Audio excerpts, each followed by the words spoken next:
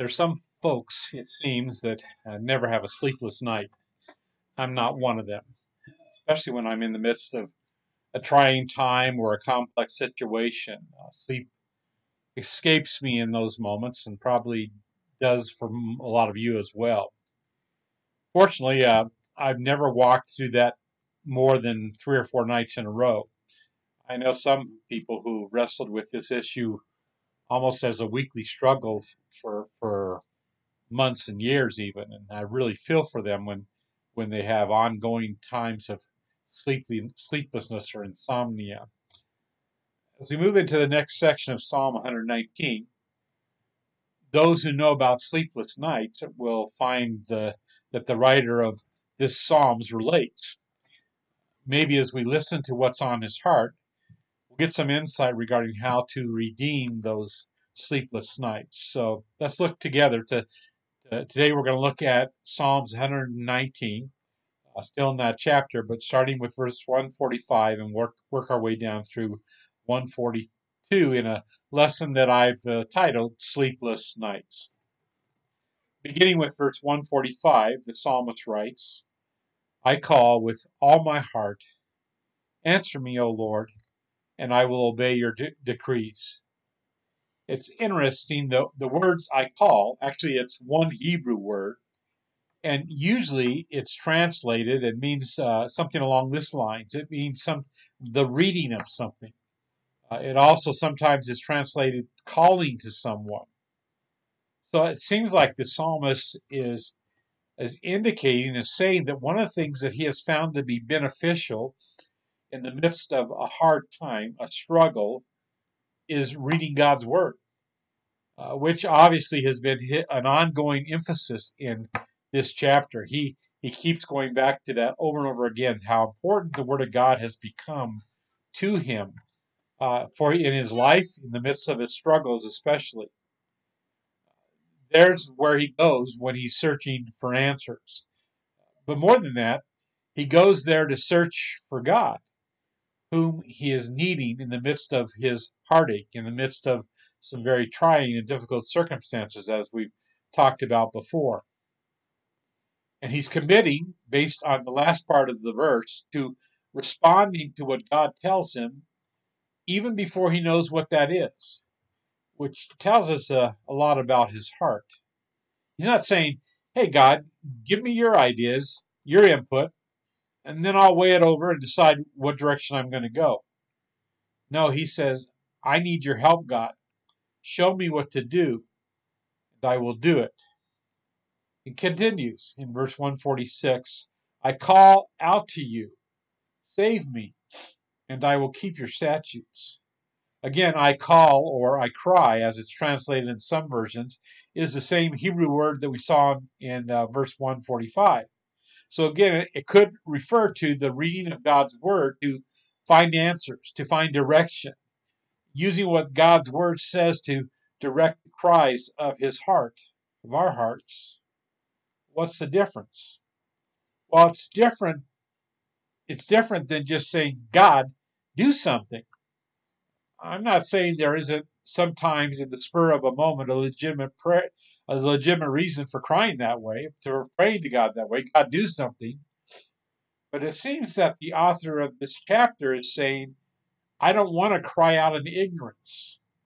I want to cry out in knowledge.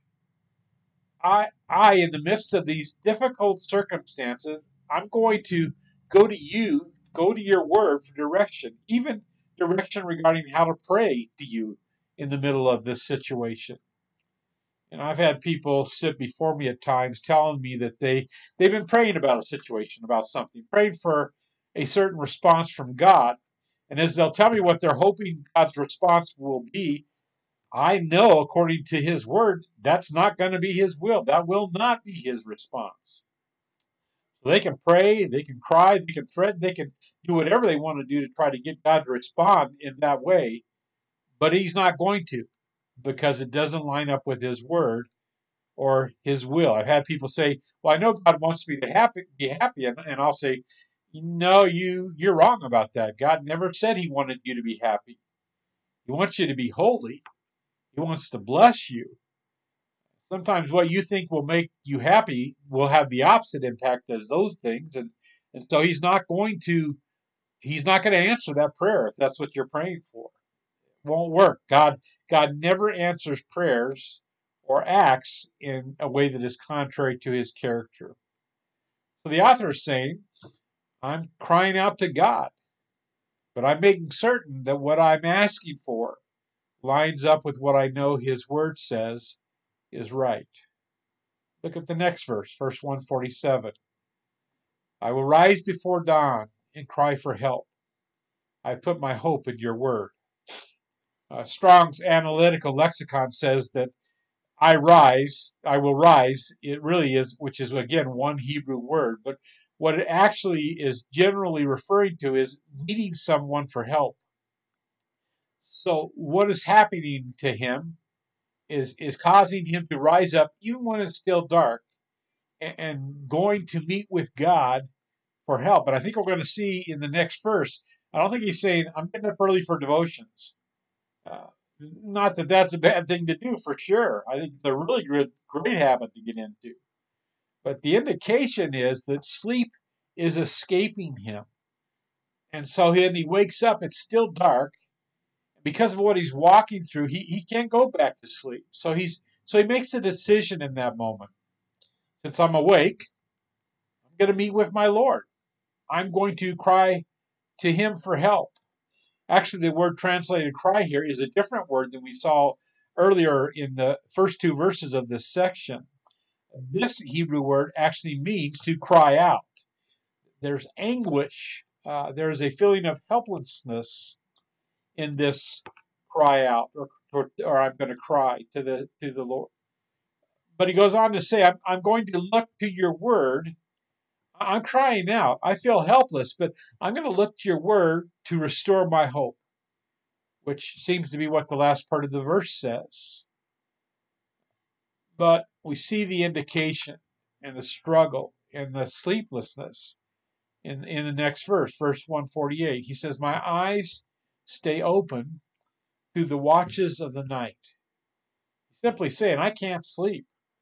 My situation seems so precarious, and my soul is so troubled by what I'm going through that I simply cannot sleep.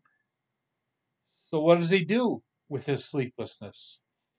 Does he lay there tossing and turning, somehow trying to force sleep to come? I can't tell you how often that's been my response to sleeplessness.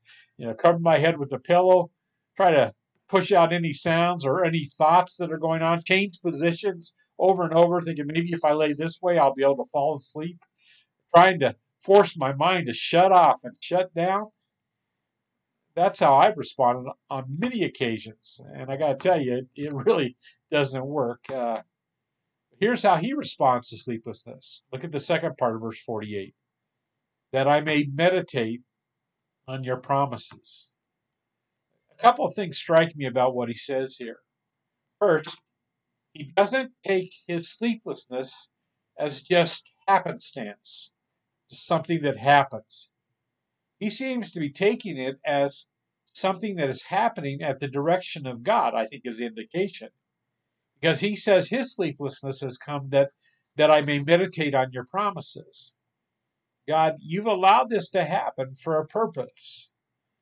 So I have more time to dig into and to think about you and your word and the promise of your word. And I think as he moves on into verse 149, he's relating to us what it is that he has learned during this time with God, that in that middle of the night and that sleeplessness, what he's been reminded of. Because he says, hear my voice in accordance with your love. Preserve my life, O Lord, according to your laws. As he dug into God's word in the nighttime hours, in the midst of sleeplessness, he says he was reminded of God's love. Because of that love, God always listens to our cries. He was reminded of God's protection, his perseverance. He was reminded that he was going to be okay, despite of how scary things were looking at the moment. I don't know about you, but I found that there is dread in the darkness. Sometimes things seem so hopeless in the midst of the night. so scary, sometimes even evil. But this author has discovered that the way to rectify that is, in reality, is to go to God, to go to His Word. Look at in reality, as we look at verse 150, nothing about his circumstance has changed during those nighttime hours. When he wakes up in the morning, things are still the same trying situation, the same evil men out to get him. Uh, Look at it, what he says, verse 150. Those who devise wicked schemes are near. They're still out there. They're still here. And they're far from your law. They're not going to obey you, God. I know that they're not. I know it's worthless for me to hope that they might want to do what pleases you. But what has changed about his circumstances is his perspective. There's still wicked men out there. They still don't care about God or His Word. They are still bent on doing him harm. But now that he spent the night with God, he is no longer afraid of them. His circumstances have not changed, but his outlook has. I love what I heard one Christian comedian say a couple of years ago. She said, Christians will sometimes use the words under the circumstances to excuse why they're worried or what they're doing. Under the circumstances, of course I'm worried. She said her response is, you shouldn't be under the circumstances. Get out of there. I love that. What are you doing under the circumstances? You have a God who loves you and is going to preserve you. Uh, get out from under those circumstances. Look at the last two verses, verses 151 and 152. During those nighttime hours of crying out to God, wading through His Word, here's what he's been reminded of. God, you are near, O Lord, and all your commands are true. Long ago, I learned from you your statutes, that you established them to last forever. He was reminded that God is always there. He never abandons his children. He was reminded that what he feels may not be true. What his emotions that are telling him could be false. What things look like on the surface might be deceiving. But God's word is always true. He was reminded that in spite of how things might appear, in spite of the fact that circumstances change from day to day, minute to minute sometimes, God's word never changes. It can always be trusted forever. Well, folks, this Sunday we're going to start meeting together at True North Church on site. And for you who feel comfortable doing so and are healthy, we would love to have you be a part of that. We do need you to contact the church office or get on the website and register, so we make sure that we uh, uh, live up to the requirements right now for social distancing. And because we're starting back up, starting next week, we'll go back to having the men's study here on site as well. So this will be my last time of putting the study out there via this format. Although I will say I've enjoyed this opportunity to walk through this each week with all of you who are listening. Thanks for jumping on here, listening to this. I hope that the psalmist's words have brought you comfort during a trying time. God bless you. Let's pray. Father, thanks. Thanks for your word.